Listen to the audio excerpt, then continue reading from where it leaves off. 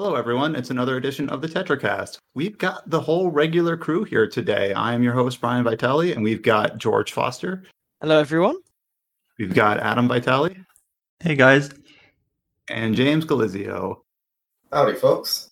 So we've got the core four, whatever you want to call us. We're all here. We're all back. Talk about RPGs. Core four. I like that. That's cool. Yeah, I think that's been used in a lot of more interesting ways in other like sports or things like that. But here we go. We're using it here because who's going to stop us?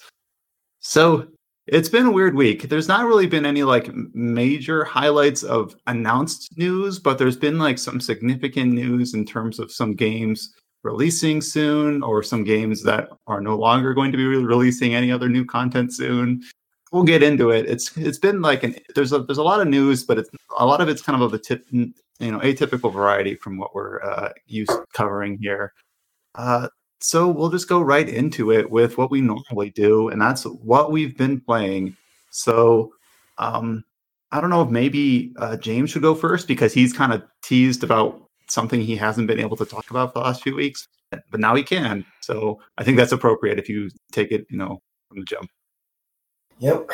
So, first off, I'll just say that we pushed a review for Robotics Notes Elite. So, I've been playing through the 2-for-1 pack, which is Robotics Notes and then the sequel, Robotics Notes Dash. It's a visual novel in the science adventure series. I'm not sure if Colin hasn't really talked about it that much whenever he's been on the podcast, but definitely a series that I'm into, and what's the best way to put it? So explain to this like I'm 5. I know that this is related to, or I think I know that this is related to Steins Gate. That's kind of all I know. Yeah, so Robotics Notes and Steins Gate are both part of the same shared universe. People like to joke that it's the semicolon universe because all the games in like the science adventure series have like a semicolon between like the two halves of the title, which is a little weird. It checks out.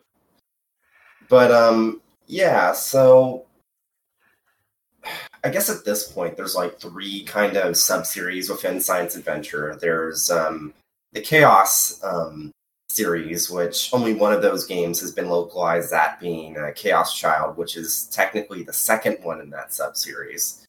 Then there's the Steins Gate sub-series, which has Steins Gate, Steins Gate Zero, and then like a couple of fan discs and spin-offs and whatnot. And then there's Robotics Notes. And up until now, the West has only had Steins Gate games and Chaos Child. So the fact that we're finally getting Robotics Notes means that now I'm pretty sure I'm pretty sure at this point, every like canon science adventure story besides the very first one, Chaos Head, is now localized or will be by the time this officially comes out. But it's really nice to see because for the longest time it seemed like the series was doomed to be stuck in Japan except for Steins Gate. So it's nice to see over time that it's started to make its way over here like in full. And then what is Dash? Dash is the second game in the Robotics Notes sub-series. Yeah, it's a bit more than that. So Robotics Notes itself has a character from Steins Gate in it, even though I'd say for the most part, it's completely standalone. I said in my review, you can start like with reading Robotics Notes. You don't need to have read any of the other VNs in order to kind of get into it. But so I'm still writing up my Dash review. I'm going to get it out before launch. But Dash is a bit different in the sense that it's a sequel to Robotics Notes, but it way more heavily ties into the rest of the science adventure universe. Even to the point that the subtitle Dash actually, and by the way, I actually kind of messed up the capitalization on the document, but the Dash actually stands for Daru the Super Hacker, which is a character. I was going to ask, like, what is Dash? And if people who can't see it, it's capital D, lowercase a, capital S, capital H. Say it again, what it stands for. Daru the Super Hacker. So he's obviously a character from Steins Gate. So I would definitely say at an absolute minimum, you probably shouldn't read Robotics Notes Dash unless you've read the Steins Gate visual novels. Because there's some pretty heavy, well, it's not even just references, it's just the fact that one of the main characters is from Steins Gate, and there's like way less pretense on the idea that somebody reading Dash is going to maybe only have be reading Robotics Notes or has only read Robotics Notes. So it's a bit interesting in that sense. I guess one thing that sets these two VNs apart from some of their contemporaries, especially in the Science Adventure series, is that, well, two things I'd say.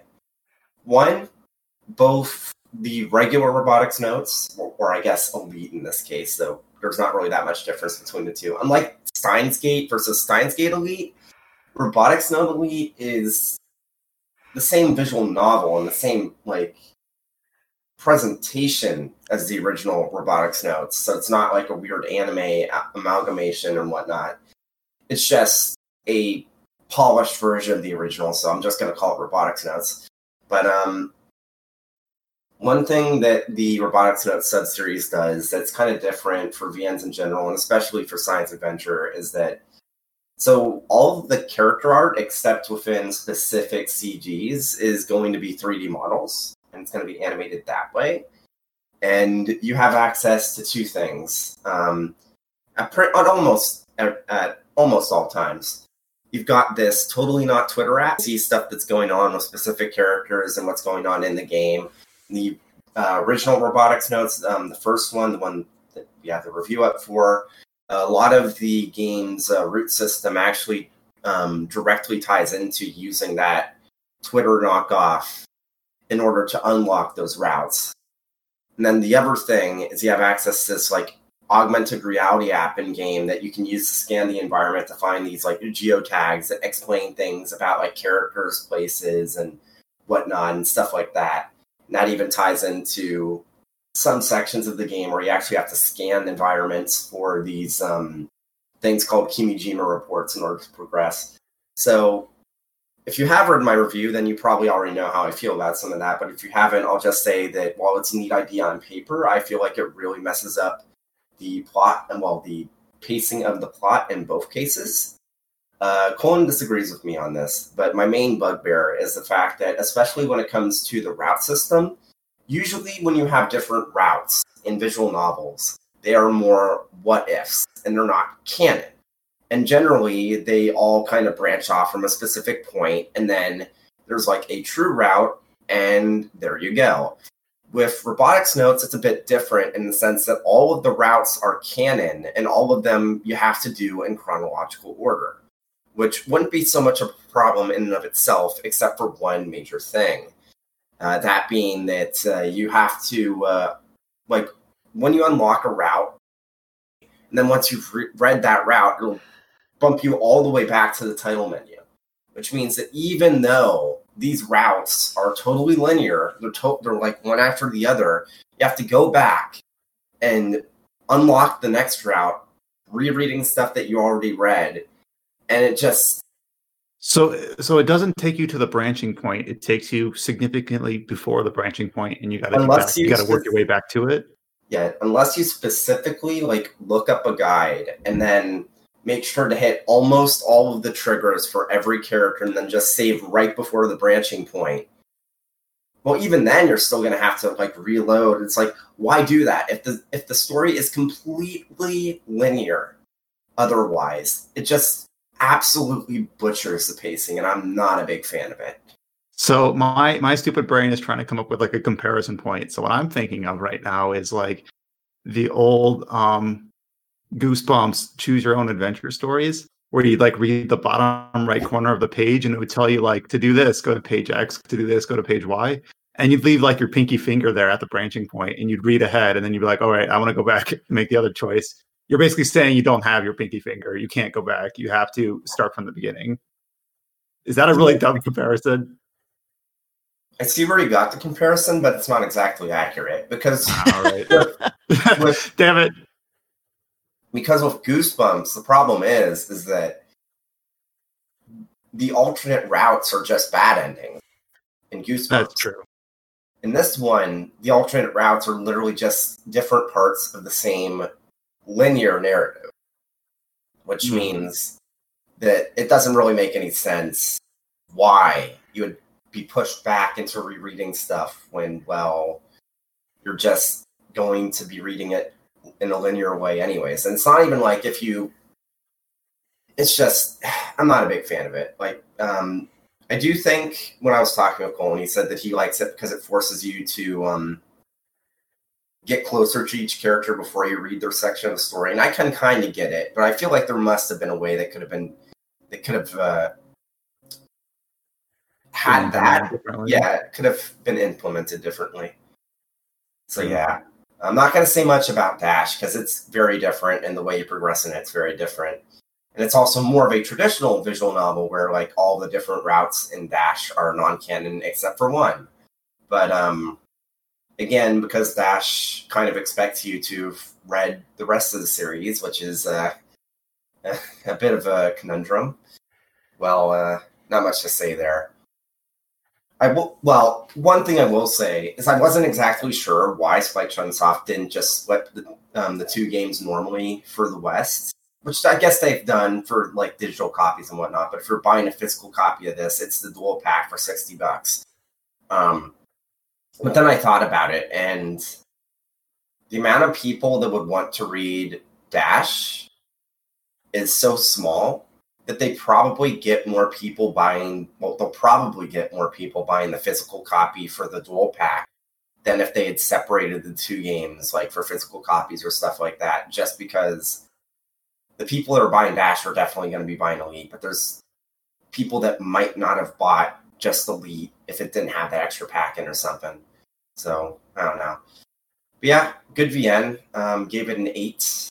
Dash, don't know what I'm going to give that yet, but it's also pretty good. Look forward to that review going up sometime this week. And yeah, ironically enough, these weren't the main thing I played this week, but I'm back in embargo hell again. So we'll have to ask you about that next week. But I think this actually kind of was. Probably 2 weeks from now. Oh, I see. This has actually kind of been really helpful for me because obviously I see a lot of people talking about these games, but I never really had them like linked together in a good way. Like what's Robotics Notes? What's Steins Gate? What's Chaos Child? But now you've kind of helped explain a little bit of that to me. So now I kind of have a better understanding of how they all fit together. But yeah, so we have a review up for the first part of this dual pack, Robotics Notes. And then, as James said, he's working on the Dash specific review going up soonish, later, at some point.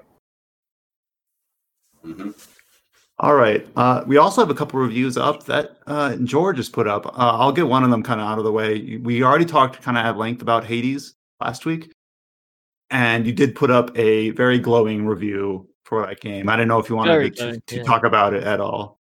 I feel like I said most of it last week anyway, but for those who might not have been there, like Adam, you didn't hear, but it is a fantastic mix of narrative and roguelike gameplay. I couldn't recommend it enough. It nearly completely passed me by until everyone on Twitter was talking about it, and then I gave it a go, and it's like arguably my game of the year now. It's so good. I feel like even saying that is just really underselling it. Like it is just, I haven't played anything like it that does what it does, and I think the best way to sum up how much I like it is that I have been playing that maybe 10 times as much as I've played Splunky 2, which is a game I thought would be the second coming of Christ. So, Splunky 2. Yeah, for Splunky 2, like I just can't get back into it. I did do some thinking about that recently, like thinking out of guilt. Like, why do I like this game so much more? I think it's the way that they handle progression. So in Hades, every time you progress, I won't talk about this for too long because I could do another hour on Hades, but I won't.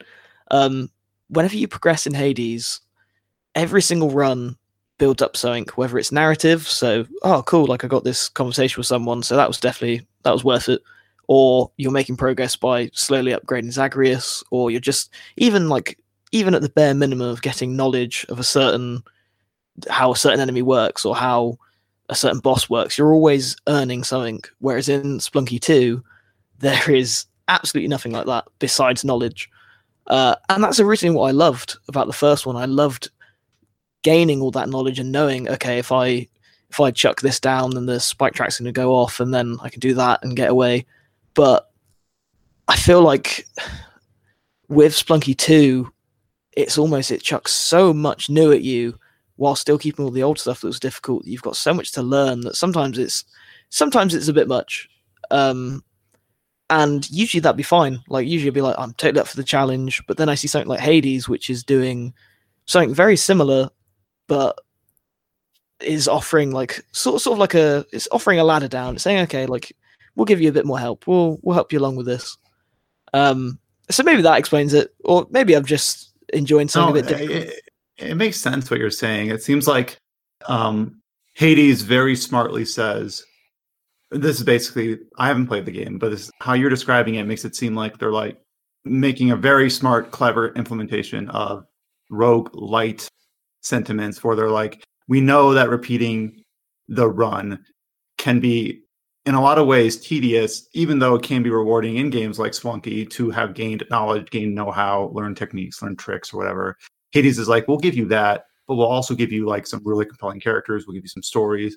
We'll give you like a boost so that you can kind of get back to where you were. It seems like they just really kind of make it enticing to say, oh no, I died, but I'm going to keep going because I have all this now coming at me because I'm still progressing through the game. Exactly. And I think before Hades, I would have looked at the genre. I would have thought of games like Binding of Isaac and obviously Splunky, and I would have gone, yeah, I don't need a narrative. Like, I'm here to press X as soon as I die to restart and then see what changes, and maybe I'll win this time. But like, from seeing how well it can work with Hades, I'm like, maybe more games should be trying to have like a ongoing narrative, like roguelikes. I mean, Binding of Isaac sort of does, but like vaguely. It's not as like forward about it as Hades is. But yeah, my review's up on the site. I recommend it so much. I feel like that isn't a hot take. I feel like everyone's saying how amazing it is, but like, yeah, in some ways, I feel like a little bit late to the party, where our review did not go up super quickly because I don't think we were originally planning on covering it. Not because of like, oh, we shouldn't, but it was just kind of like, it's not really an RPG sort of thing. Is it really? But then you were just like, man, I love this game a lot. I want to write about it. And then it kind of has joined the chorus of a lot of good word of mouth for the game. So I guess as a website, you've written for us that we are in general in agreement. Yes, completely. And I hope the three of you play it. I don't think the three of you have played it at all. I know Josh had played a bit, but you guys should get on it. It is so good. And in between that and the other game that I had been playing, which was under embargo up until this week, and there's a review up on the site as well, is Prinny 1.2 Exploded and Reloaded. And oh my god, like, I don't think I've played a game that's easy in months. Like this, wait, what? Crash, they're all so difficult. Like, I've died 3 times. The funny thing is that, like, I remember when they first came out on the PSP that NIS America really marketed these as being incredibly difficult. So they really are. Like, I remember we were talking about it. This was back when Grounded released, so like, try and cast your mind back to that distant time. I think maybe July? July. But I remember when that came out, we were talking about how that just got announced. Or maybe not. No, we were talking about Disgaea for whatever reason, and then I said, "Oh, there's Prinny games." Like, I remember being young and looking at them, being like, "Cool," and it makes me laugh so much now, knowing that as a 21-year-old, I could barely get through them. Like, I completed them, but it like completely wipes me out. And just imagining that me as a kid looking at those games, like, oh yeah, Funny Penguins Exploding, the same dude. Like, I would never have been able to play this game. I would have got like, I wouldn't even be able to beat one level. They're that difficult. But they're really good. Again, maybe not a super hot take because this is just a re-release, and arguably not even an amazing one. Like, I would argue that it's kind of bare bones. So people have formed their opinions on these games, and I again am joining the chorus of, it's really good, really difficult, but really good. And I think I was most surprised that as seeing like all those videos years and years ago of specifically the sort of humor that was in these games, I didn't really know what the Disgaea charm was, and I feel like I've got kind of a grip on that now. It's like quite dry and genuinely funny. Like I didn't know if I'd jump in and be like, okay, yeah, I see why young me wanted to play these games because it's just really stupid and dumb and loud, but like it is actually like genuinely really still quite funny. And I think I might actually I've just started Disgaea 4, and I don't know if I'll enjoy that as much because this is Prinny 1.2. They're both platformers, which is more what enticed me, but I feel like if I enjoy the characters enough, I might be able to make my way through them. And honestly, like I love these Prinnies. They're just the best. Like I see why people are. Well, they did announce, like we did talk in the last couple of weeks about the new Disgaea 6, footage, which it's not like a rebooting point, but they've got like a different art style and things like that. So that might be a good time to jump in if you want to see what those are about. I'm kind of speaking out of my ass because I haven't played those, but like if I were to play a Disgaea game, I'd probably just wait for 6. The thing is, go ahead. It's such I've talked about this before, but I am awful with turn-based stuff. Like I can't hack it at all. So jumping into Disgaea 4, which I've now played like half an hour of, I'm already starting to feel like, oh god, like I've been way too deep. This is not going to be like as easy as I thought. I think I'd almost rather take the sort of like blisters on my thumbs from these two platformers than just feeling like an idiot over the normal games. But we'll see how that goes. But Prinny 1.2, really, really fun. Prepare to die a lot.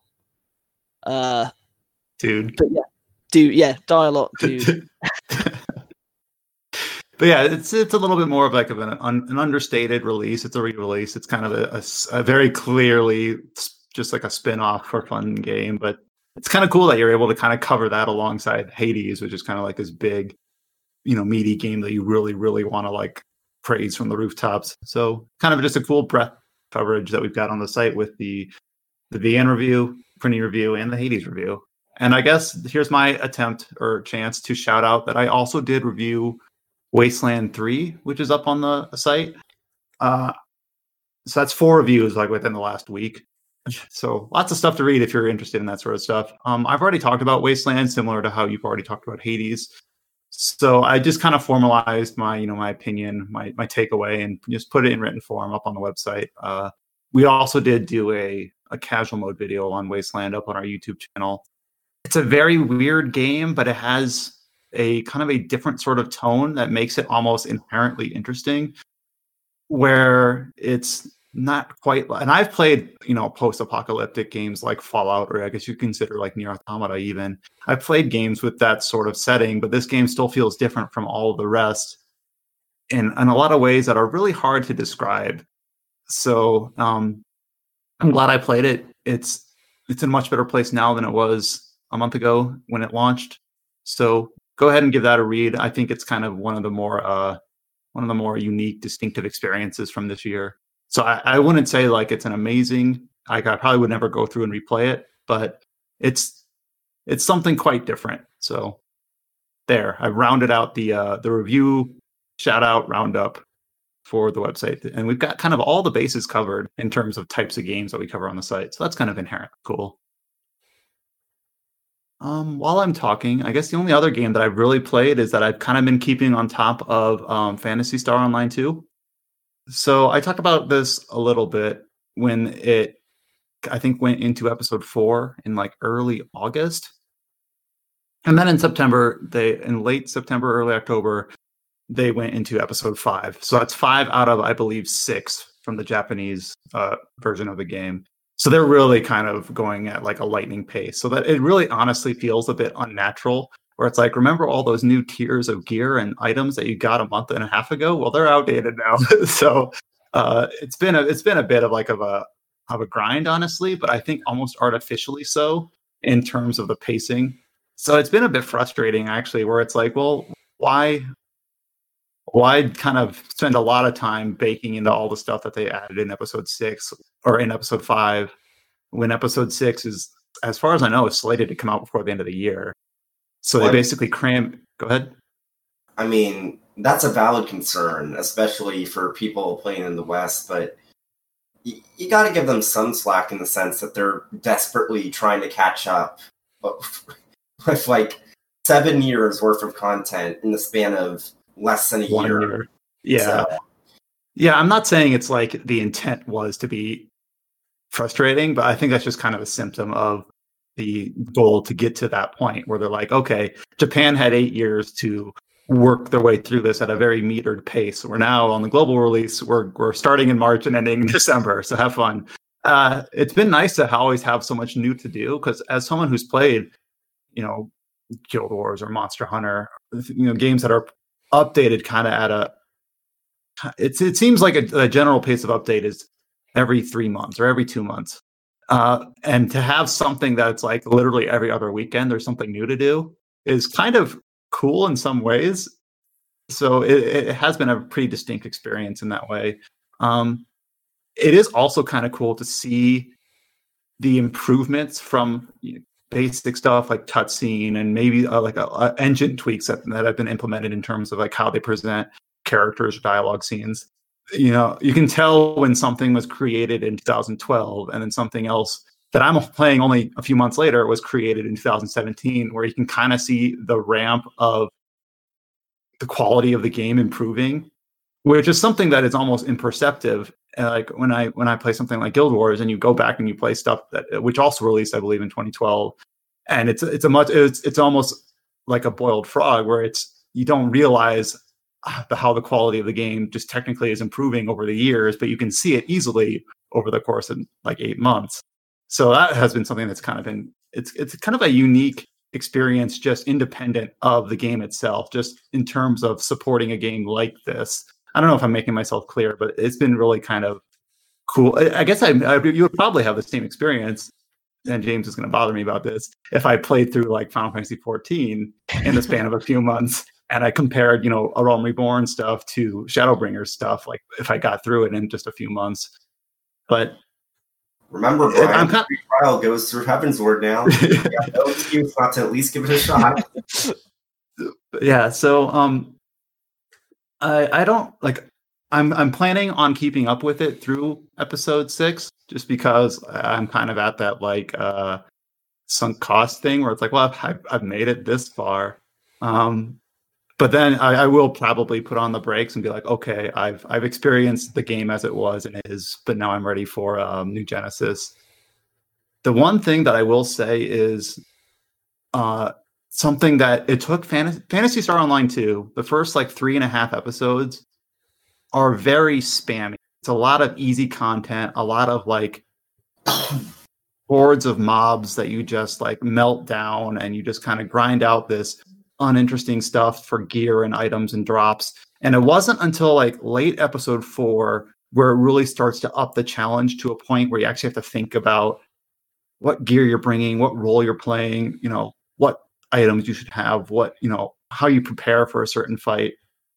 And that has been my highlight of episode 5 so far. So this week they added what's called an urgent quest called the Crimson Fellworm. And the Crimson Fellworm is kind of like a world boss that falls into the vein of what I just described, where you go in with 11 other people and you just kind of do damage, don't die, and you get a reward at the end. Not that bad. And there is where I think the game really starts to shine, where it's like, okay, do I have a Tector providing buffs? Do we have a healer? Do we have a ranged DPS? Do we have a melee DPS? It's not like the roles are clearly defined in the way like they are in more traditional like MMO type games. But it starts to lean that way a little bit. And I actually kind of feel like, okay, I normally play as a force. So I'm a ranged DP spellcaster, but I can also provide buffs. I can also heal. I have utility in these ways. Do we have a hero character, which is a class that they added, to like damage the scales on this dragon and provide a weak point? Or like, is there a gunner? I believe it's the gunner that can like put a debuff on any specific part of the dragon's like head or claw or joint to make it take more damage. And it finally actually starts to feel like, I know this is kind of sound like really kind of snobby, but it actually starts to feel like a game where it's like, oh, I can actually sort of see the cog spinning rather than just a messy blur of numbers that the game was up until like episode 4-ish. And they've also introduced like some solo challenging content, some other 4-man content. And long story short, I hope that's kind of more what New Genesis is like from the outset, because now that they've kind of established, they know how to design this, they know how to make it actually matter what you're doing, instead of just kind of being like this roller coaster that you just sit in. So playing through episode 5 has made me more excited for New Genesis, because I see not only how the game itself has improved, like technically, but how their kind of know-how in terms of designing interesting content has also improved. So that's my takeaway from that's my monthly update for Phantasy Star Online 2. I feel bad now. Well, I need to get back to PSO2, but it's like I got so much other crap to play. It's like, well, you also talked about Monster Hunter last week or the week before, and I think I'm also mostly caught up on Monster Hunter. I finally beat Fatalis after like 3 days of dying. What sucked was that what did you do with the group? I tried it solo. I got to the last phase, and he has more health than you think in that last phase where the Triumphant music starts playing. Basically, when he gets to the third phase, which is the one after you put up the barrier, he's at 50% HP. Well, I meant the after the Dragonator phase. I don't know if I say that the Dragonator phase starts at around 35% HP, because that's the trigger for him to do his third Nova or like Flame Breath attack. And after that is when you get the prompt that says that the Dragonator will spawn in about like a minute or so.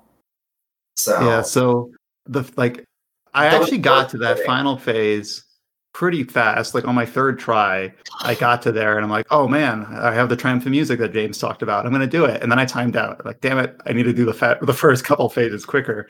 And then I did it again and I was more reckless. I died more often, but I got to that Dragonator phase with more time on the clock. And I'm like, yes, this is the time. And then I was more reckless and died. And then, as typical with, I think, if anyone's ever progressed through like a raid in a multiplayer MMO or something like that, at that point is when you start tilting, where you get like that near kill, and then you suddenly start playing worse. I'm like, I was so close. Why can't I put it together? And then you just have to sleep on it a couple days. Then you come back and it just feels easier. I'm sure everyone knows what sort of experience I'm explaining. But I went back on that third day, and I think my second try on that third day, I was able to get it. But anyways, what I was getting at is that I'm actually kind of glad in some way, where I'm like, all right, Monster Hunter, which has taken up 750 hours of my life, I am nearing, there's a light at the end of that tunnel. I can now maybe squeeze in other games where I would normally slot Monster Hunter World time. watch that other game end up being Monster Hunter Rise.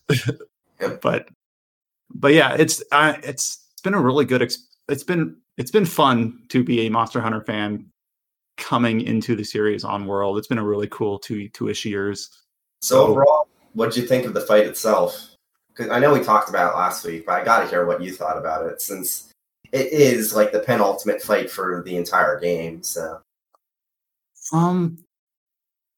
because of how much I struggled with it, I think I didn't enjoy it as much as if I had been more effective. Even though, independent of my performance, I think it is a more climactic fight. Near the end of base Monster Hunter, you fight, I think it's an Arc-Tempered Nergigante. Yeah. And it's the sort of fight where when you clear it, it plays another version. I don't know if it's just the Monster Hunter World main theme, but it's another very triumphant track. And that one is when you beat that fight, it plays the music, and then it actually says something like, "We will see you in Iceborne." Like, it says, like, you know, it knows it's like the climactic fight of a base game. And it's just another fight in the Elder's Recess. It's probably doesn't have as much purely going for it. It's just another Nergigante fight. But I beat it on my first try, on my last health, with like a sliver of my temporal mantle remaining. And like, I killed it, you know, just in the nick of when I was about to die. So Monster Hunter World in general has been really good for that sort of emergent storytelling, where everyone has like their one close call or their one "I can't believe that worked out" moment, independent of whatever story or that the game itself is trying to tell you. So I think in that way, that Nergigante fight is kind of, even though it's on its own, like I don't know if I'm selling it that well. Not that climactic of a fight, but just because I had that personal experience with it, it was more memorable. But I guess I have a lot of those over the years, the 2 years of Monster Hunter World, and so that's kind of why I've enjoyed it so much. But yeah, I'm looking forward to Rise. I'm looking forward to having maybe a little bit more quote unquote like gaming free time. So I know it's kind of a weird mix of emotions, but there you go. Reminds me though that I need to add this to the document. There was a bunch of Monster Hunter Rise information that just came out this week too. You'll have to speak to that once we get there, because I haven't really been keeping on top of that past the original announcement. Yeah. So Adam, I know you've been busy with some real life stuff, but did you have anything else you wanted to add at the end of this section, or not really? I don't play service games. No. Well, I meant like just other games you played. Like George wasn't talking about service games. I've been moving, and so I haven't had a chance to play a lot. But I've spent a little bit of time playing Fae Tactics, and I like it a lot. It's, how do I put this? It's a strategy RPG that is not a Final Fantasy Tactics clone, and it actually does its own thing, and it does it pretty well. Like, it's really, I've always, like, throughout my years at RPG Site, I've always kind of reached out to try to like play all these different strategy RPGs, whether they're indie or Japanese or what have you. And so many of them try to be just like a class-based Final Fantasy Tactics clone or something like that. And others, I feel like there's more misses than hits. But Fae Tactics is a hit. Like it, and you've already talked about it before, and you've reviewed it, so I won't go into the details. But the way it incorporates, like, you have your 3 leader characters and your 3 Fae summons and your spell cards, and how the element system comes into play, it's very unique. That no other strategy RPG is like that. There are no classes or anything like that, and a lot of your success in the game comes down to like actual strategy, both like preparation in terms of what you do before the fight, in terms of setting up your character's weapons, their elements, their skills, which summons you're going to bring, which spells you're going to bring, and then also execution in the fight. So like, positioning and timing of your attacks and getting your combos off and things like that. And it puts a lot of strategy in strategy RPG. So I'm really pleased by it. It's got the storyline stuff is solid. I think it's a little bit unpolished in ways, but it's interesting enough to kind of work as a vehicle for the gameplay, and I've enjoyed it a lot. Yeah, and obviously I'm the one that wrote the original review for it, so I kind of agree with you. And it is kind of cool to see a strategy RPG try something different, like incredibly different, rather than just like, it's Final Fantasy Tactics with this one tweak or this 2 tweaks or whatever. Instead, it's just like, the only thing it really has similar is that it takes place on a grid. Like, that's really kind of the only similarity, other than like really basic stuff, like people have HP or something like that. Yeah. But yeah, okay. It's cool to have someone else that has played through the game on the site and actually somewhat agree with me, rather than just be like, yeah, I played this, but I thought it was terrible. All right, so let's see. We've already talked about the several reviews that we put up on the site. We also had a lot of other features kind of go up on the site over the last week. So Kyle Campbell, who has been on the podcast a couple times, kind of a RPG Site semi-alum, has come back to do a couple of features for us with regards to Final Fantasy. Or sorry, I misspoke. He did 1 Final Fantasy feature and then 1 Baldur's Gate 3 feature. So 2 pretty disparate avenues there. So he did a interview with Naoki Yoshida of Final Fantasy 14 fame about 5.3 specifically. Now, 5.3 is one of like the story ending, correct me if I say any of this incorrectly, James, but it's one of the story ending arcs in Shadowbringers, but it was delayed by a month or so due to the COVID complications.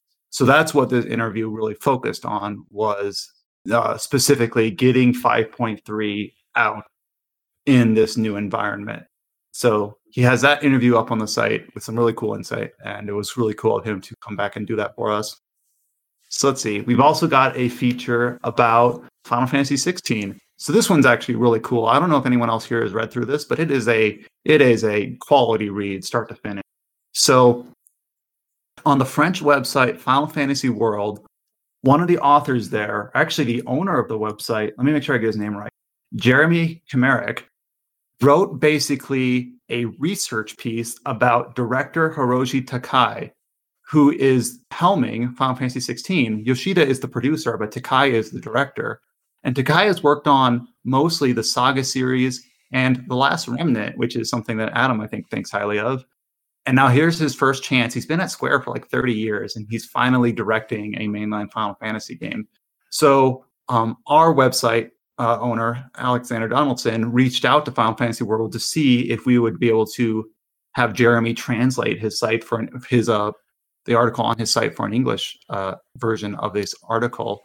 And he gladly did it for us. So Jeremy put up a really cool piece on Takai on our website. It is a fun read, and I can't recommend it enough. It's a really cool deep dive on a kind of an understated Square Enix talent.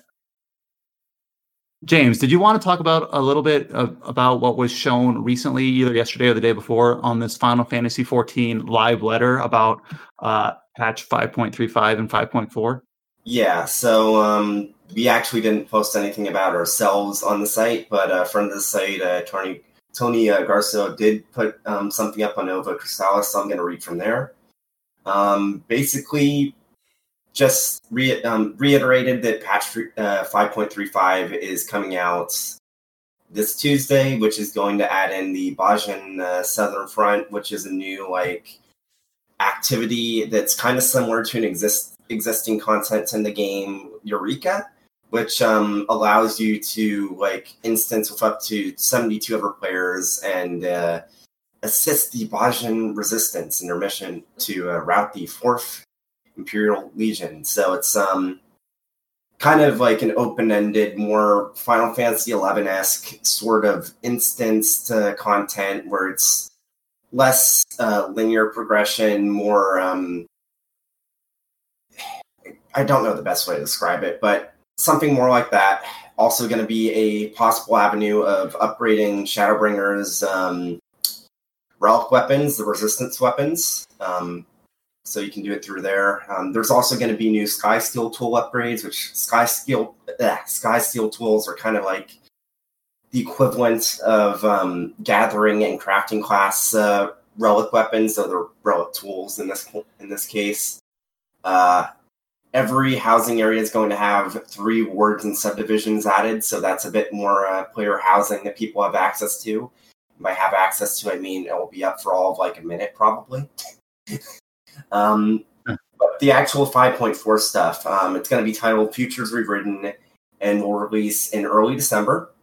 As far as they can tell, it's on pace to make it. There's obviously going to be new main scenario quests. There's going to be a new dungeon added, Matoi's Relic, and it will be compatible with the trust system. The Sorrow of Werelit will continue, which is the kind of Shadowbringers post-expansion trials sub-story. So you're going to have a trial against the Emerald weapon, as well as an extreme trial, obviously. Probably the biggest thing about 5.4 is that the final raid tier for the Eden raid series will be added, which means that that should the end game content for Shadowbringers, until they add in another ultimate trial. I think they said they're going to add another one in, but they might not talk about it. I'm not sure if that would be in 5.4, if it would be 5.5. But yeah, so that's going to be added. There's going to be some job adjustments.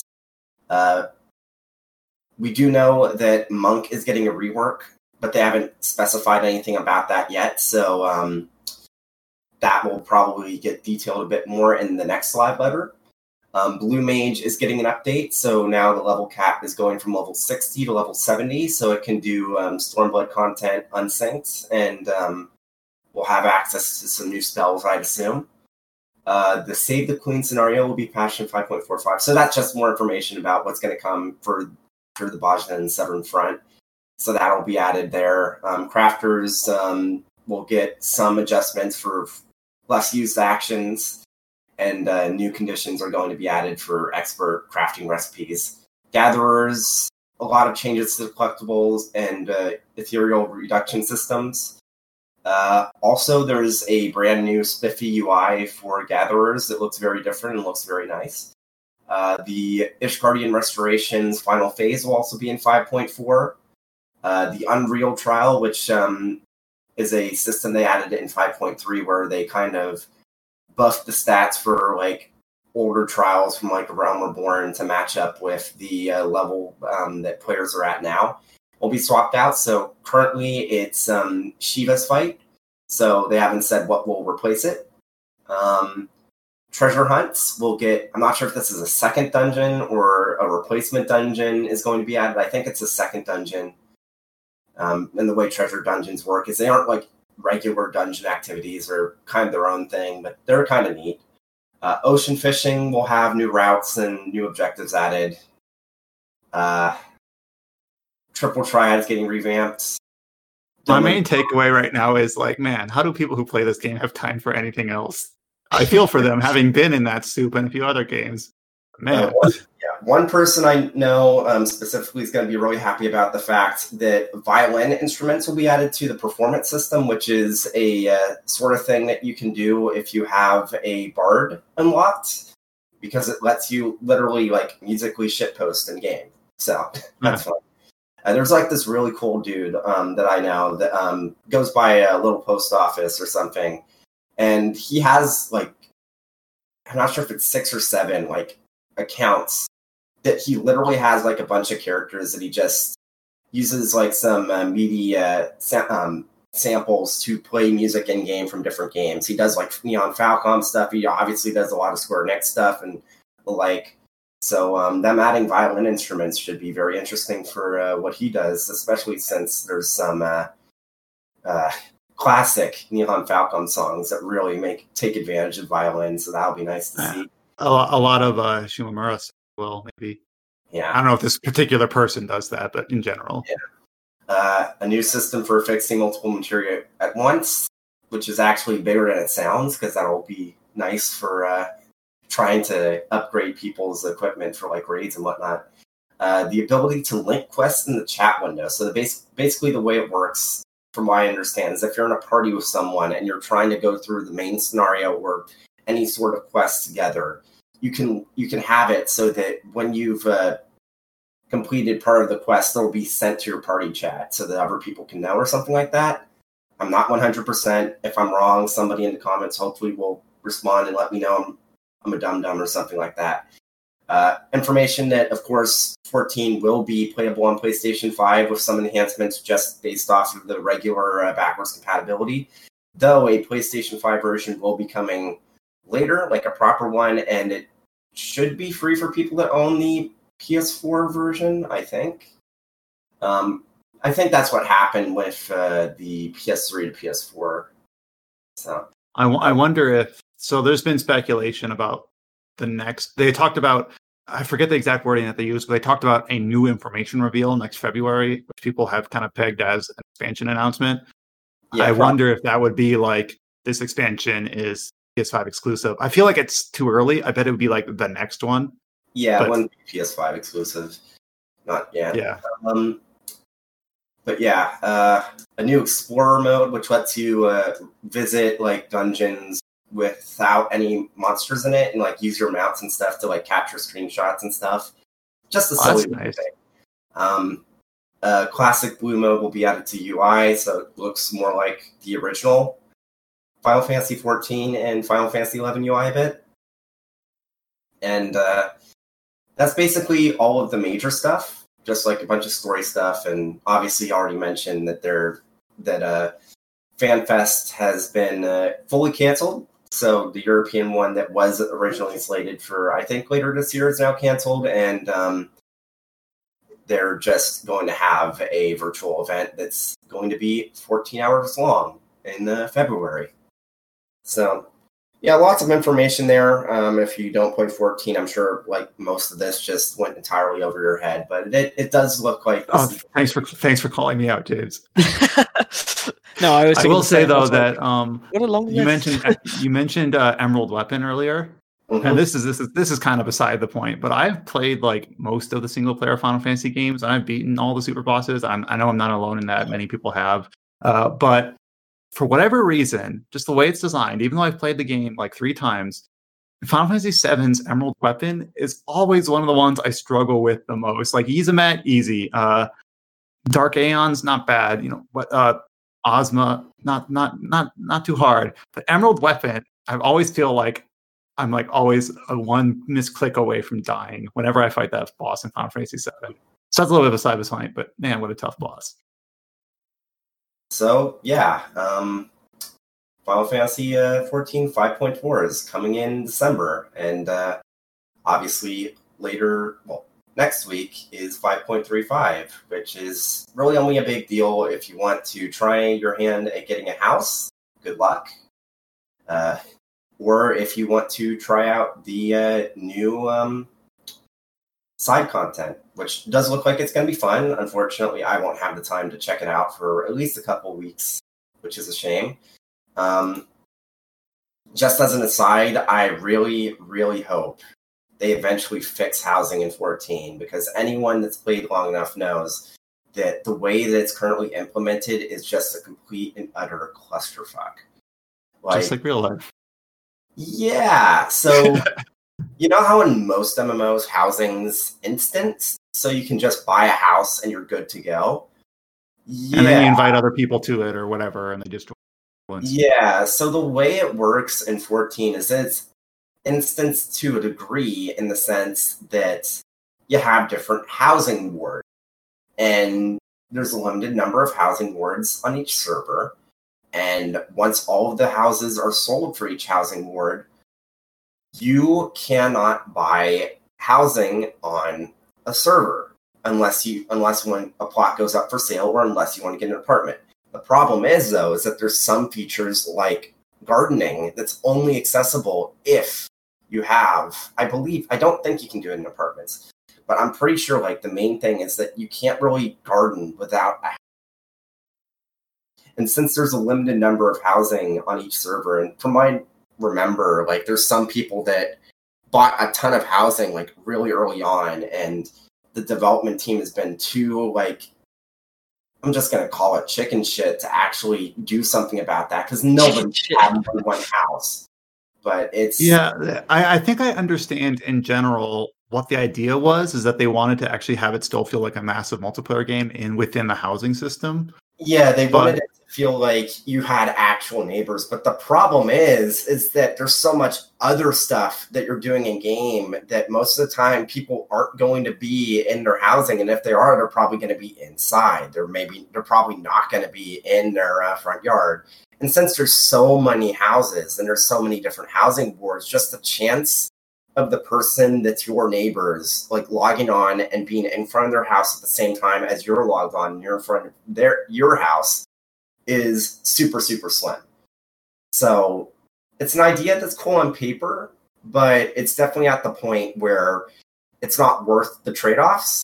But of course you say that, and then there's some people that would be, I guess, rightfully upset if things got changed, because maybe they bought a house because they wanted to show off, because they can like decorate it, and then if somebody goes to that housing ward, they see that house and it's like, man, that person's really interesting if they're like decorating. And then it's like, well, if you make things purely like solo instance for like housing, people won't see those anymore. And it's just a tough situation, but they really need to take a stance, because as of right now, the only people happy are people that already have a house. Because there's like horror stories. I'm with you. Literally stayed awake overnight, constantly clicking placards for houses that were going up. Because the way it works is that if a house or a plot goes for sale, they make it so that they don't let you know when it goes up for sale. It's just like, this will be up for sale sometime. And the reason they say they don't give a date or a time is that they don't want bots to get the housing. But the problem is that if you don't know when specifically it's going to go live, that means that you have to literally dedicate all of your time for who knows how long, just clicking the placard on and on and on to have a chance of getting it. And guess what? That means the only people that are really going to be able to do that, unless you're literally not going to sleep, are bots. It's just like a sore spot for the community in general, and I really hope they just get their head out of their asses and actually do something about it. Sorry, that was a bit, but it's just I get it. It seems frustrating, especially if you really, really like the game and you'd like to have that. Yeah.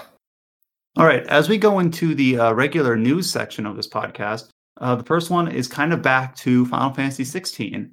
So this wasn't an official announcement, really, and we already did talk about how there is still some point this month a plan to put up more information on an official website.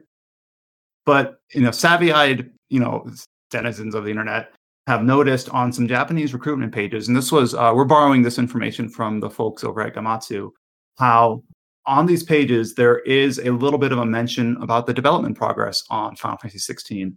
Where they say, we have already completed basic development and scenario production. We are continuing to create large-scale resources and build boss battles while expanding our development tools. Most of our staff is carrying out the work remotely. So basically the idea is that this is promising, and kind of following up on Yoshida's comments last week or the week before about trying to not have that issue where it's like, see you in 2035. The idea is that it's not confirmed, but signs are pointing to the fact that this game might be sooner than we think, based on how other Final Fantasy games this last gen have taken a long time to realize themselves. So, just kind of a good sign all around about the development of the game. It seems like it's been in progress since about when Heavensward released, which was at 2014-ish, 15-ish. So it's a good sign for those that are anticipating 16 coming out in a reasonable time frame. Something that is the opposite story is with Digimon Survive, and this is also not another official announcement, and this is also from the folks at Gamatsu. So thank you, Sal, for carrying our podcast today. This was not announced to be delayed out of 2020, but I think signs are kind of pointing that way anyways, due to the lack of news updates and the dwindling time left remaining in the year. But the producer Kazumasa Habu had a Twitter post about the state of the game, which Gamatsu did translate, where he says, I apologize for worrying you about the lack of news. We're currently reviewing the development team structure and refocusing the schedule for Digimon Survive. I apologize to everyone who's been looking forward to the game, but ask that you wait a while longer. So, not an official delay announcement, but kind of all but confirmed. As good as. Yeah. So I think it's kind of what we were expecting. And there's obviously, this year, it's not surprising. It's not unexpected. It is what it is. But yeah, Digimon Survive is looking like it'll be a 2021 title, which... Just as a really quick recap, it looks like this was originally announced at Anime Expo, I think, in summer 2018, so more than 2 years ago. And it's basically a strategy RPG with a mix of adventure game, kind of dialogue, speaking with characters sort of gameplay. Earlier this year, ending in April, they basically revealed the full cast. There's 8 characters. There's usually 8 Digimon characters in a season or whatever. And their partners, but then since then haven't heard anything. Nothing at Anime Expos online, nothing at TGS. So yeah, so it's kind of lack of news is concerning. And we're not surprising, but looking forward to it. It's a bummer, but there's lots of other games coming out, so it'll be fine. And I guess I'll jump ahead to this other kind of similar story of news. Is about Indivisible, which came out from Lab Zero Games about a year and 2 days ago, after a very, very long, I think Indiegogo originally, crowdfunding, yes. long development cycle, lots of PAX demos. I think we have previews for this game from way back in 2017. Unfortunately, due to the fallout of Lab Zero Games basically dissolving, all the future updates, including characters that have been planned and in some cases complete but not implemented, are not. It's basically the project's dead. It's Indivisible will not be receiving any more updates. Let me actually get some formal verbiage here. It says, in light of the recent restructuring and dissolution of Lab Zero, 505 Games would like to clarify what this means for the future of Indivisible. At this stage, apart from content that is already in submission, which is basically a patch for the Switch version to include the New Game Plus and the other features that have already been included to the other versions, there will unfortunately be no more production on the game. So this includes guest characters, some backer-created characters, and any other additional content. So it's just a bummer. It sucks to see all that hard work not be completed, not see the project through, especially one that had such a long incubation period. I mean, it's pretty clear where fingers should be pointed to here. I forget his name, but that head of Zero. Mike Zaimont. Is it okay if I cuss? Fuck Mike Z. Yeah, I know some people, one response that I've seen to this news that I never really gel with is like, well, the game was kind of disappointing anyway, so no big loss. And I'm just kind of like that just seems independent of the issue. Like, even if you played Indivisible and think it was awful, there were a ton of developers that were really passionate about the project that felt uncomfortable because of the stuff that man was doing. And what makes it especially bad is that the whole reason that this is happening right now is that even though, like, the board decided that he should leave the company, he decided that he wasn't going to do so, and he basically just fired everyone. So the whole thing with the game no longer getting supported is just a bed that he made for himself. If he actually cared about the game, he would have gone with what the employees and what the board demanded of him. Instead, he was too proud, too arrogant, and unable to accept wrongdoing for the people that he hurt in a position of power to do so. And instead, he tried to take the chicken way out. That's all there needs to be said. And this sucks just to, like, there's hundreds of hours of, and this is based on developers chiming in on Twitter. There's like this allegedly 100 hours of work, hundreds of hours of work in going into new characters, new animations that will never be implemented, stuff that will never see the light of day. You know, it just sucks to see that all go to waste because of the, hubris and arrogance of general shittiness of one person. Even if you think the game didn't hit the expectations you personally set, I just feel like that's beside the point completely. Like, it could not be more beside the point. So and it just sucks that this news is literally like 367 days after the game launched last year. It's just, what a terrible anniversary. What an awful situation. It just hope that all those developers find rewarding, successful roles and positions and outlets in other places that will. Pretty much, I'm not sure if it is everyone, but like the vast majority of the people that were at Lab Zero have made a new developer. I forget the name of it specifically, but they're working directly with Autumn Games on Skullgirls now. So Skullgirls will still stick around and it'll still be supported. It's just Mike Z now has nothing to do with it. It's just unfortunate that because of the situation with Indivisible, that the same can't happen there too. One other little note is that there was an update that says they do expect a small number of North American physical versions to be available, but it sounds like it's really going to be kind of a tenuous situation if people were waiting specifically for that, for physical versions of the Switch cartridges. So, and then you'll have to dig in to the update notes for details, but it seems like digital backer awards, you'll have to contact them. Physical ones are being taken over by 505 Games, the publisher. So stuff like statues and collector's editions, I believe, are still safe, but digital ones, you might need to ask around. If you've got like a pre-order at a retailer, you might need to contact them. It's just, as usual, it's a messy fallout from a messy situation. So it sucks. And this has kind of been a game that has been, under our coverage viewpoint for a while. It's not a huge release, but it's just been something that was just kind of like hard. I don't know. Like I said, we've been covering this game for a long time, and just to see like, oh, it's over now, the end. It's just sad. how do we go? How do we go on from there? Maybe that should have been last. One of the more surprising games of this year has been Genshin Impact, which Josh and surprisingly Alex have been really high on in terms of covering all the updates, a bunch of guides for it. And I think they recently announced that they've made like 100 million. They've covered development and marketing costs. So it's really been a hit.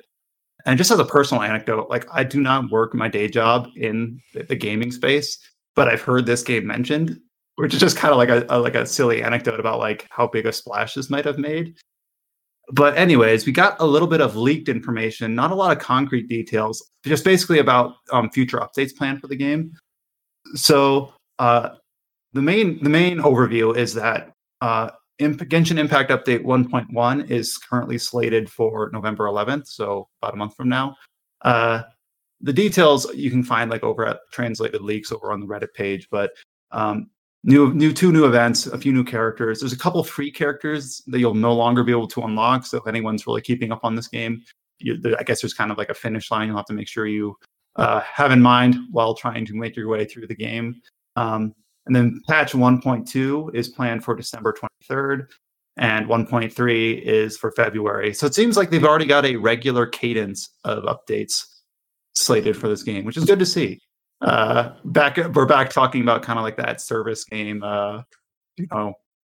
You're here for life once you're in. I don't think any of the four of us are big into this, but it'll be curious to see if people like Alex and Josh are still talking about this game as it's continually updated over the coming months. I don't know why, but I guess because of Final Fantasy and Monster Hunter, like James, I'm surprised you haven't jumped on Genshin. Maybe like live service games or. Well, just haven't had the time to yet. Plus, just as an aside, but something happened with the game like a few days ago where a contributor to the site, Kazuma, kind of figured out that like the words Taiwan and then Hong Kong are like censored in the game chat. So now I'm kind of like not sure. Oh yeah, I heard about that. No, that's a good point to bring up. So, like just clear, this is not something that the developers had any choice in the matter. They are a Chinese company, which means that they are beholden directly to the CCP. That literally means that if the CCP demanded it, they could not discomply. They had to go along with it, or they would have lost their business license in China or worse. So it's like, it's just such a shitty situation though, because it's like, if you don't want to support this stuff, like the erasure of like Taiwan, and like I don't even know why they're doing this with Hong Kong, because Hong Kong is like officially part of China. Like nobody even debates that, but just the whole can of worms there. But it's just such a shitty situation because the developers had no choice in the matter. So right, it's either do that or you're not releasing a game. Yeah. So, but it's perfectly like acceptable if you don't want to support that, it makes sense because it's just more of China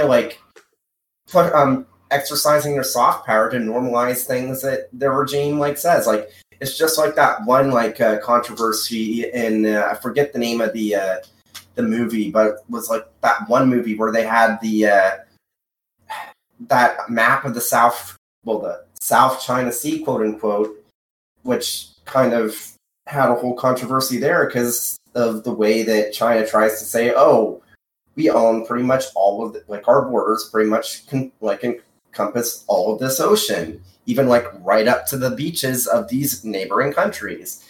It's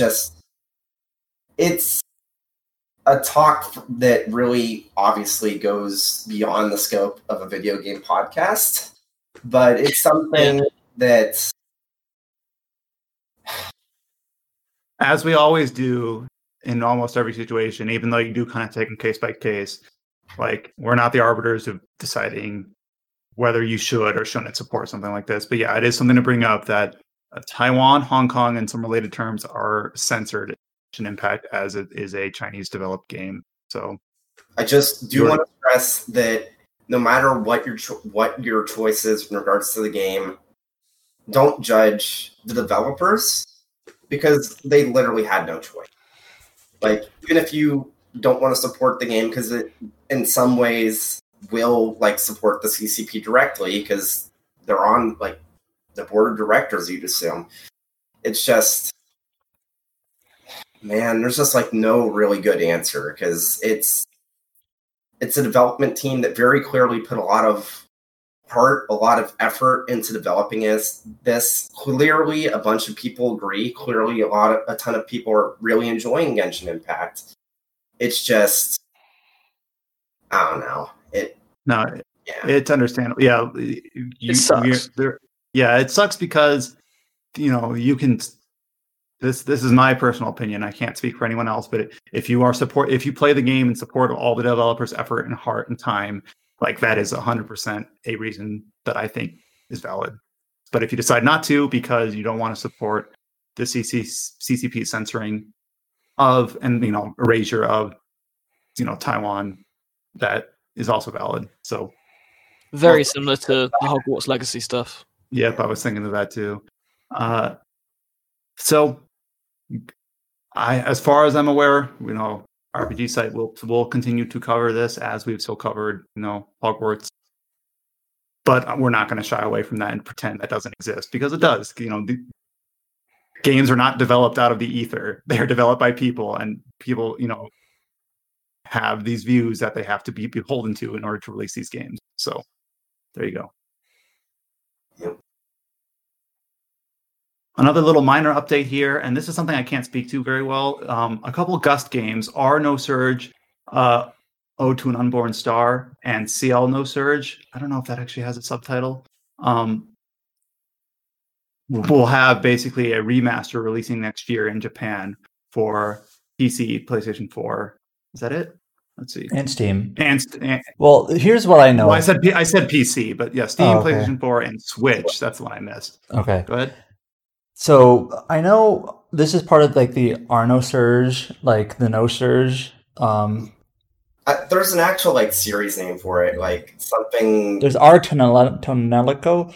I might Surge Concerto. Yeah. I feel like we just rattled off a bunch of like proper nouns. So I know the main problem here is that CL No Surge does not have an official translation.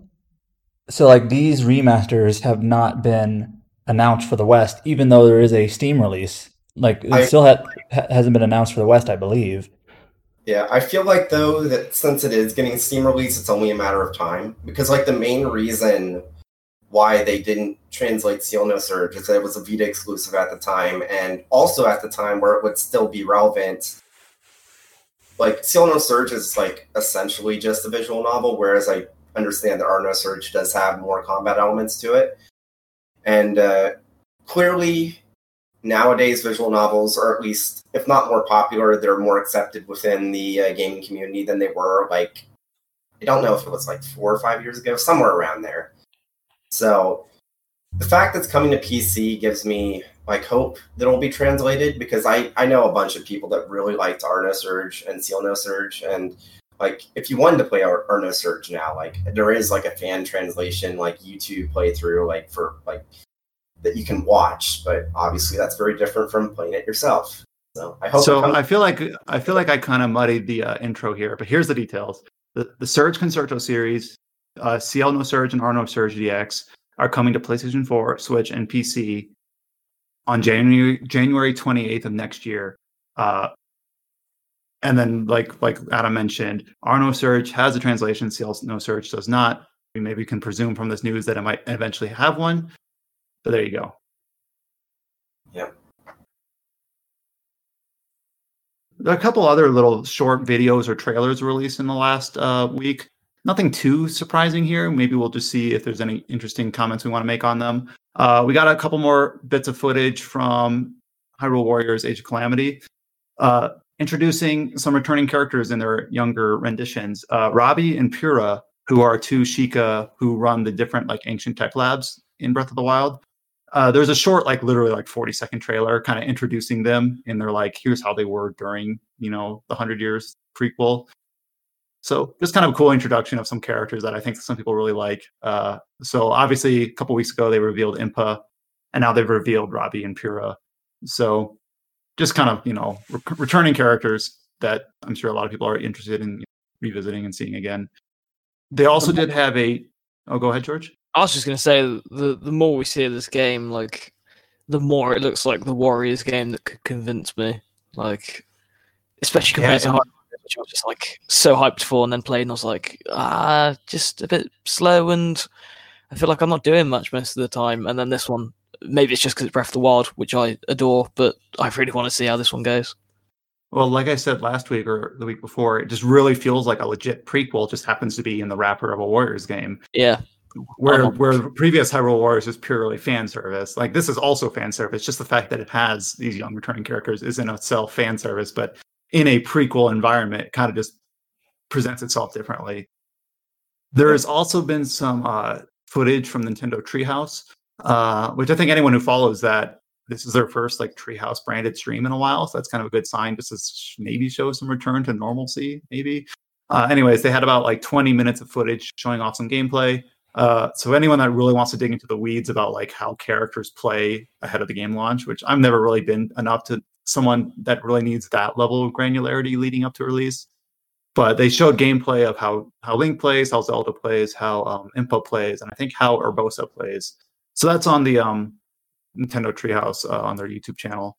So just some cool updates for Hyrule Warriors, which is going to come out next month. So not too long away. So Nintendo is really has kind of taken to heart this year about like announcing games really pretty damn close to when they're releasing. So not a lot of, feels like this game has really come out out of nowhere to really be one of the highlights of November. So it's kind of cool to see. We also got a trailer for Yakuza Like a Dragon, another November release. This is just this pretty simple trailer called The Quest Begins. Shows off a lot of the mini games, a lot of new English dialogue, a very funny, reason to watch to the end with an English karaoke dub. So I know a lot of people who are into the Yakuza series really aren't planning on playing in English, but it's just cool to see them broaden, they're trying to broaden their appeal, I guess. Just to see like how big a splash they can make with this game as kind of a semi reboot of the series. It's a really fun trailer, so we've got it up on the site. For people who have played like 7 games already in Japanese, just the English isn't necessarily for you. It's supposed to be for a new audience. Yeah, I mean, when the options are there, I don't really see like how anyone could really take umbrage to that. Some people will, but I just don't really see how you can play that.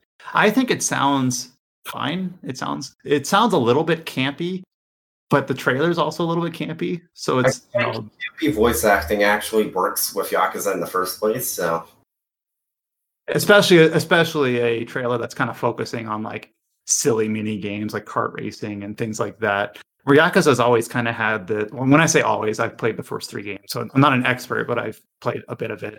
It's always had this weird dichotomy between like these really silly, goofy, absurd side stories, and then like this really gripping, serious main narrative. And they've always balanced it really well. So it'll be interesting to see like how the English cast does with those two, flavors of presentation. So I don't know if this is a game I'll play on day one, but I am definitely interested in it. So that's coming out on November 10th for everything but PS5, as we've already discussed. So kind of a really cool, interesting game coming out in November alongside Hyrule and a certain other RPG, which has gone gold. I guess that's listed on here. So that's Cyberpunk 2077. It's gone gold. They're having another what do they call their stream events? Night City Wire. Night City Wire. Yeah, they're having another one of those in the upcoming week, and we'll cover whatever they go over there. Is this where I have to bring up the fact that there's been reporting about crunch at the studio? Yeah, I know some people who have some people I get are already rolling their eyes. We kind of discussed this kind of a lot in our staff chat. And again, it's one of those situations where it's just like crunch obviously sucks, but delaying it where people have to crunch more would also suck. There's really nothing we can do about it. It's almost kind of just a natural tendency with these kind of creative projects to try to make it as good as possible in the last moment, requiring all that additional time and effort. You can't have hindsight and say, well, like, oh, if only the project was managed better, so this wasn't needed. And it's like, well, it's a nice hypothetical, but you can't go back in time now. So yeah, it stinks. It's again just shitty situation. Developers have worked really hard on this.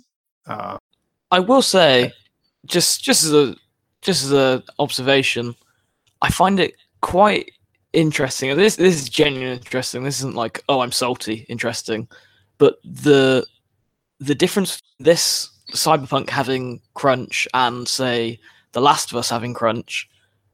When The Last of Us was announced to have crunch, everyone's like, "Oh, Naughty Dog suck. This game sucks." Obviously, that game has already like gone through the mill. That has had its own controversies like all over. But then when it was announced that Cyberpunk has crunch, I saw a lot more people willing to be like, "Yeah, that's normal. This is a big game." It's like, I just maybe because I'm a massive fan of The Last of Us, and I just genuinely don't like seeing it being shat on as much as it has. But it's funny where people's like loyalties will just diverge. I think like depending on how much they want something, is it just, I don't know, maybe if I'm just salty towards Cyberpunk in general a little bit, but it's just a bit. It's people will go to bat for their favorite developers, their favorite games. I think the term, is it like process argument? Is that the term Adam likes, where you base your feelings not on a sense of principles or a sense of like, I believe crunch is inherently bad or inherently good. It's more like, well, I want to support this game, so if this game has crunch, I'm going to defend it. Or I don't want to support this game, so if this game has crunch, I'm not going to defend it. Generally speaking, a process argument is like making an argument to suit some other position that you have that's not really related to the argument. Like, if you don't like Naughty Dog for some other reason, you might start to argue, oh, they're doing crunch, so they're terrible, even if you don't actually care about crunch. And so on and so forth from there.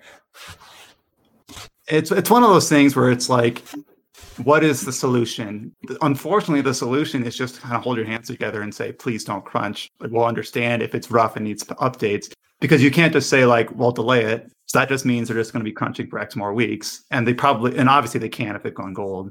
And you can't just say like, well, go back in time and manage your project better, because, creative projects have so many changes and turns. And anyone who's dealt with any sort of project and any sort of line of work knows how hard it is to manage a handful of people, let alone a studio of hundreds. So we're kind of powerless here. So again, we can just really hope that, when the game comes out, we support all the hard work that has gone into it. You can still call out the crunch and say like, we wish it didn't have to come to this, but we don't have any power to say like, you shouldn't have, you should have done X, Y, and Z, because we don't know the details of development about what caused this in the first place. All that stuff. It's, again, just another very nebulous, soupy situation that we just can't really affect in any major way. So we're not going to shy away from calling it out, but we're also not going to say like, therefore you don't deserve our coverage. That's just stupid. That's just, that's just way too self-important. So I just hope, I guess, that if the game comes out and has bugs or rough issues or, things that need to be looked at, that people don't go off their, go ballistic. Does that make sense? Like, I don't know. Yeah.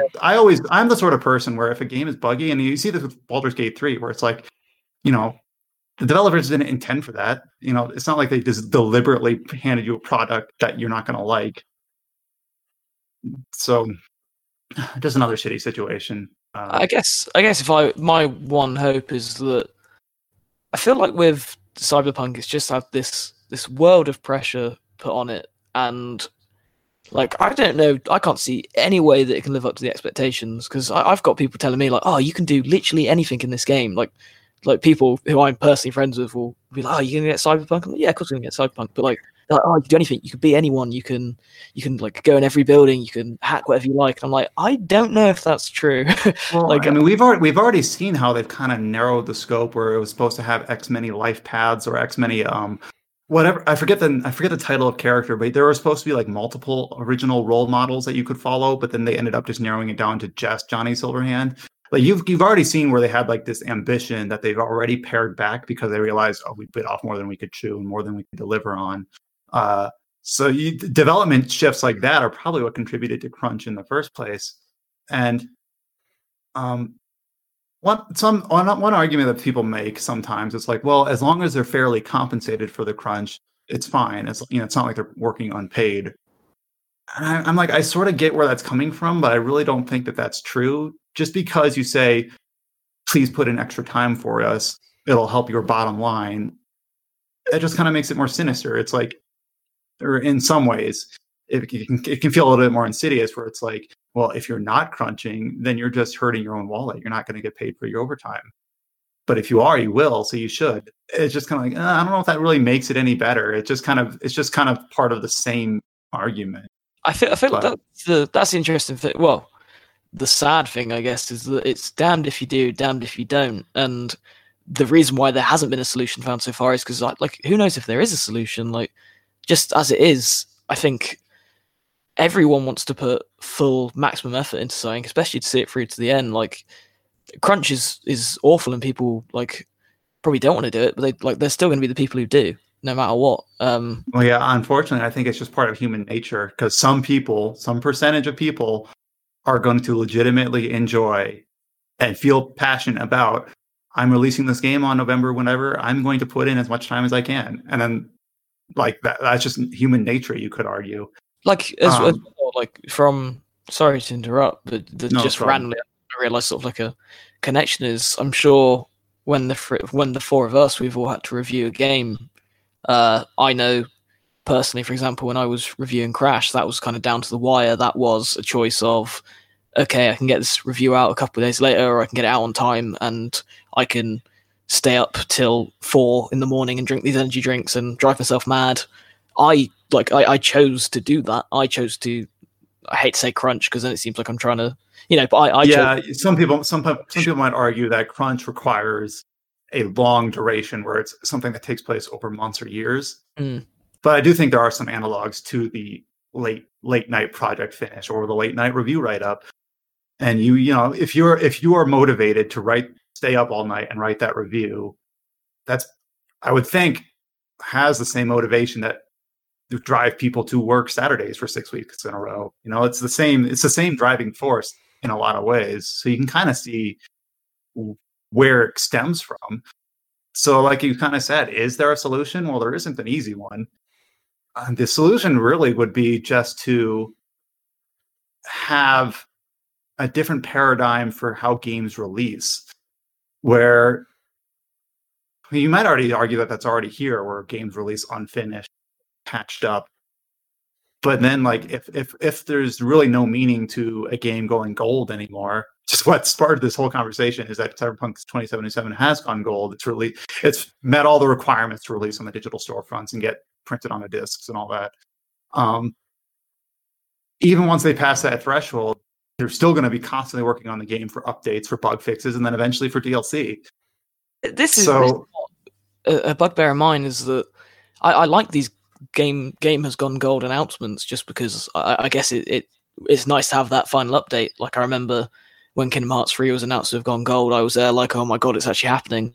But then the further you get into, I hate to say the industry, but the further you get into talking about games professionally, or like as we do on a podcast, as we do in our articles, the more you realize that saying that it's gone gold like doesn't really mean much at all. Like, Cyberpunk has gone gold, but I guarantee everyone's working on it pretty much just as hard as they were before. Like, I guess maybe that's just petty, but I no longer see gone gold as news. That's why we generally don't cover it on the site. In a world where things are patched and updated all the time, it's like, that's the 1.0 version, sure, but it's going to get a 1.1 like right away. Just look at Marvel's Avengers. Well, or Wasteland, or pretty much any game these days. So. Well, then I think you bring up Marvel, and that's an interesting parallel conversation, where games are so complicated, engines are so robust. Even those of us that haven't developed games, it doesn't take that much insight just to realize how complicated these machines are. That's what they're effectively like, digital machines, where it takes so much know-how and energy and time, which relates to the crunch argument, to make these things, relative to how long it takes to play through them and then whine on Twitter that there's not enough content, or that it's too short, or that it's too grindy, because you have to, like, not artificially, that's too cynical, but you have to have some sort of repeatable content that is you develop something that you can iterate on that will allow people to play through a certain part of it, like whether it's a dungeon or like Savage Trials or certain ways that games can be iterated on to kind of increase the playtime amount without developing brand new content or assets or animations every time. So the fact that a game as big and ambitious as Cyberpunk comes down to crunch, it's not surprising, sadly. It's not surprising, sadly, is what I meant to say. So we can't really affect it. We can't really tell them not to crunch. And I don't think it would, being punitive and saying like, oh, we're now gonna do X, Y, or Z because of you went back on your word, is just that just exacerbates the problem. That doesn't solve anything. So there's no reason to do that in my mind. But there's also no reason to shy away from the conversation either. I know I've said something similar so many times, but that's how we have to do it, though, isn't it? Like, you gotta be able to be in the middle a bit, I think. Sorry, I just have so many ideas on this. Go ahead, George. I love talking about this. But one thing I realised isn't on our document about things that happened this week is rather a sad tale, especially for me, having pushed so hard to cover it. But Marvel's Avengers has gone. I think it just went below 1K players on Steam concurrent. Which doesn't sound like a big deal. Like I'm sure. Like I personally don't play it at the moment, but just that and how quiet Square Enix have been on the game at the moment makes me think it might, be in a bit of trouble. It's got to be deflating to be like a developer and you see that and you're trying to make this engaging stuff that really resonates with people, and then apparently it hasn't. I just can't imagine how frustrating that is, especially with content right around the corner as well. Like it is literally.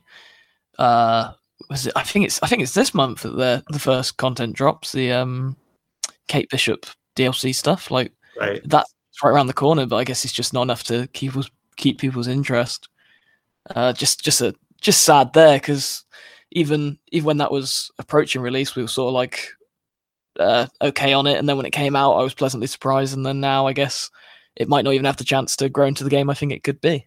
Yeah, we've seen certain games.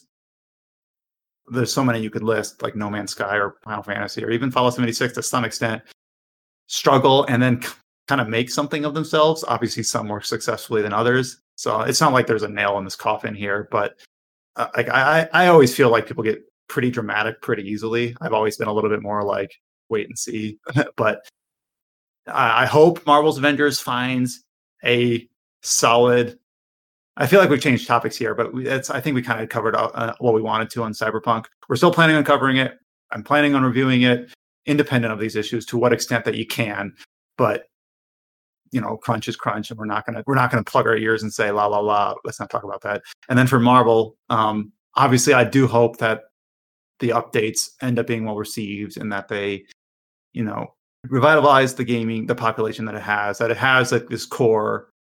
Support this base that allows them to keep developing the game that they've been working so hard at. So, all right. Was there really anything else to cover this week? Man, what a soupy week of discussion. There's the Monster Hunter Rise, not huge details, but basically, so you haven't played any Monster Hunters besides World, so you don't. You probably. I played 20 minutes of Freedom Unite. Okay, so. That the single player and the multiplayer quests were separated. That will be the case again in Rise, and also any quests that do have cutscenes, you can just skip them. So that, I feel like it's pretty obvious that the major problem that some people had with World was the really asinine system where you had to watch the cutscenes before you could do multiplayer with someone, even if you were on the exact same quest as each other. So, good to hear that should be a problem with Rise.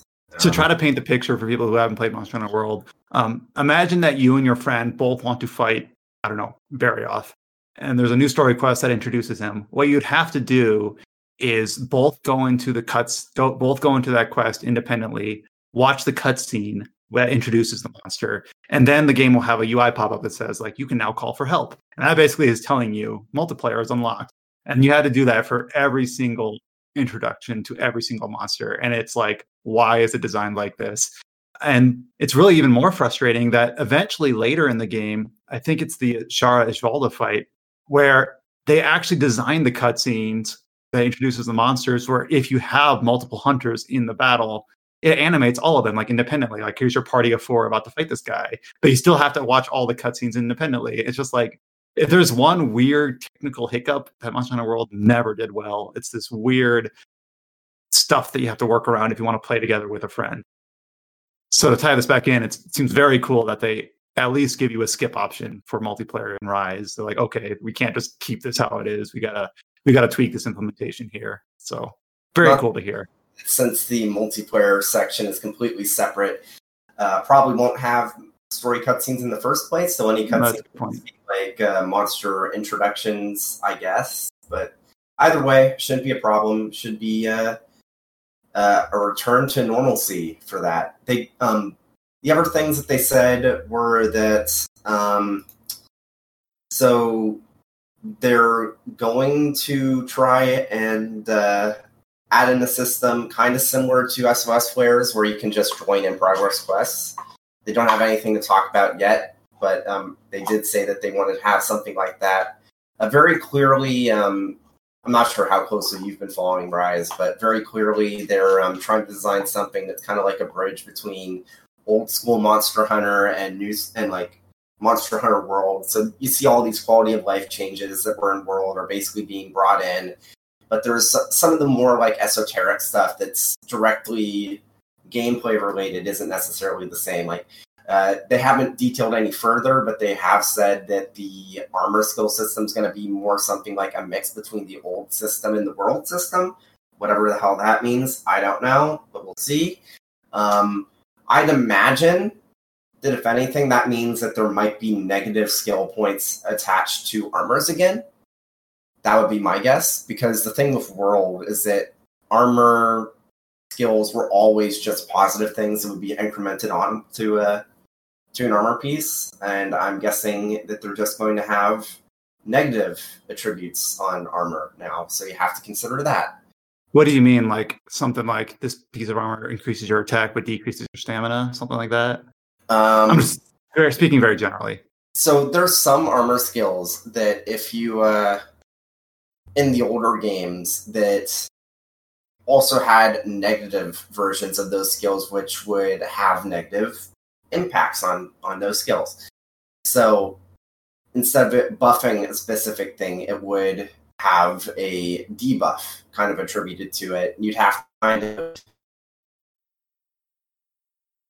you'd actually have to use like decorations to kind of mitigate those issues that specific armor sets would have. So instead of, for the most part, instead of the decorations primarily being used to kind of fill out slot like armor skills that you maybe weren't quite able to get onto your set just off of the armor alone, while you did have some of that, also part of it was making it so that you would be just above the threshold of the negative armor skills having an impact on you. Because the way that armor skills worked in the previous game is that it wasn't like if you have a point in an armor skill, you automatically get something like attributed to your like you didn't automatically get the skill. It wasn't like 1-to-1. It was there was like thresholds where it was like you needed like 10 skill points in this one armor skill for it to have any impact, and vice versa. If you need to have like 10 negative skill points to have any impact, where you'd be debuffed. So all it would really take was like one skill point with a level 1 slot decoration to really get rid of that debuff, because it makes it so that you're only -9 instead of -10 and stuff like that. So my guess is, though, again, this is completely a guess. They haven't elaborated any further, and it's just my assumption based off the fact that they said it's going to be like a mix between the two systems. I feel like they're probably going to add in negative armor skills again. So if I could ask for one like UI tweak, and I know Monster Hunter World already added like a bunch of quality of life stuff, like damage floaters in general are new to World, right? Yeah. Did I say the right thing? I meant World if I said the wrong thing. But one thing that I always thought was a little bit muddy was how weak points, how do I say that? Weak points, critical hits, and then like clutch call broken areas. I'm not sure what you call that. like injured parts. Like each of them have like slight tweaks to how the damage floaters work. Like enemy weak points turn your number orange. Critical hits have like the slash through it. And then if you weaken something using the clutch claw, it has like the orange like arrows pointing inwards. Like there's a bunch of different ways that the numbers can appear that was always kind of soupy, and I feel like that could have been clarified up a bit. But the thing is that the damage floaters are kind of new and maybe might argue unnecessary in general. So maybe that's going too far. Sure if you fully notice this, but actually, if you're hitting a monster's weakest point, there's a bit more hit stop to your attack. It's especially noticeable on something like the Greatsword, because there's just like a split second, like after your hit connects before it fully goes through, and that's just the way of the game telling you, okay, you've hit the weakest point of the monster. And that used to be the only indication, huh? Yeah. That's the only indication, cool. Along with, I'm not sure if the visual flare for the damage, like the blood or whatnot, was also higher. I think it was, but don't quote me on that. But that's another thing. At least from what we've seen, which is admittedly only Japanese gameplay, and I do know that in the past there's been a discrepancy between the blood splashes for fighting a monster in the Western and Japanese versions from the games. It's actually really fascinating. Just a little bit of a tangent. It's like the small things that sometimes get changed in Monster Hunter localization. Like 3 Ultimate, for whatever reason, they gave Western players a base 50 defense, whereas in Japan it was a base 1 defense. So, early on, especially, you were taking a lot less damage because you basically, even with the base armor set, you had something more akin to middle to closer to the end of low rank, just because of the extra defense you got right off the bat. And then there's stuff like in Monster Hunter Generations versus Monster Hunter Cross. It used to be that you couldn't fully kill the Kelby in the Western versions, and it's kind of jumped back and forth between it would just stun them, and then once you carve them, they run away, and then there's some cases where they just die. It's really kind of weird how that keeps kind of changing. But what I was going to say is that at least in the Japanese version of Rise, your attacks are going to showcase more blood when you hit a monster, which makes sense because that's something that the Monster Hunter Portable developers, which this is that same team, kind of did a lot with portable second, portable third, that sort of thing. So not sure if that's going to be the same in the West, not sure if it's going to be changed. It's just one of those things that they keep jumping back and forth about. And obviously if you've played World, you'll notice that you don't really actually see all that much blood when you attack. Yeah, I was actually thinking about that. When you cut off a monster's tail, it almost pops off like a Lego brick, where it's oh, there it goes. And it's just there really should be probably more blood, huh? I guess I really haven't really thought about it that deeply. Yeah. But a bunch of little information like that. One thing is that, and kind of another example of how it's bridging the gap between the old style gameplay and World, is that since it is a portable Monster Hunter, they're going to have the event quests act like they did in the previous portable Monster Hunters, where once the quest is released, you download it to your save data and you'll have access to it whenever. But they've also specified that it's not going to be like previous games where the monsters are necessarily already in the code. And they are going to have title updates that add in new content for a year, much like Monster Hunter World. So that's good. That's good news. That means that for people that have gotten used to more monsters being added over time, it's going to continue like that, which is pretty cool. So yeah, I am super excited for Rise. And that pretty much covers it for this week of news. I know it's been kind of a weird roller coaster in terms of announcements and more somber discussions and, looking forward to next gen. But I feel like that's kind of where the industry is at the moment. If you want just to hear game details, you can always just go to the official web pages marketing these things. But we like to talk about who's making them, interviewing developers like we did with Yoshida, and previewing things. And it's these are all the sorts of discussions that we'd like to accomplish as a site. So I think it was a lot of good discussion today. So it was kind of cool to bounce off ideas and disagreements off you three. But we'll see like next week if we can get back into ramp mode into next gen, because it's kind of crazy that we're already like a month away from new consoles releasing. So, and then like Demon Souls will probably be like the major game for us. Whoa! Kingdom Hearts Melody of Memory. Come on. Oh yeah. Oh, I'm sorry. Kingdom Hearts. Yes, Demon Souls and Kingdom Hearts equally important. Coming out next month, and then alongside all the other things we announced, like or talked about, like Yakuza and Hyrule Warriors. War coming out later this month. That'll be interesting. What was that? Trails of Cold Steel 4 also coming out. Oh yes. So for people like in that, I'm one of the people where I've played all the games in the series released in English so far, and nothing's stopping me from playing the fan translation now that it released for the games that haven't been officially localized. So that should be on my docket. I recommend playing through Crossbell when you get the chance. Yeah. Okay. Yeah. But yeah, we will. I guess we'll start tying it up there. Like we mentioned, we have a ton of reviews and an interview and a preview and a cool freelance article up on the website. Do check it out. We've got the Wasteland 3 video up on the YouTube. Do check it out. You can go to our website at rpgsite.net. You can hit the Discord icon at the top to join our Discord to talk about all these games. You can follow our Twitter page at rpgsite. We'll post all these news and all the birthdays for all the games that we've been covering. And then we might have a video coming up for another casual mode, or we might not. We will have a podcast next week, as we always seemingly do.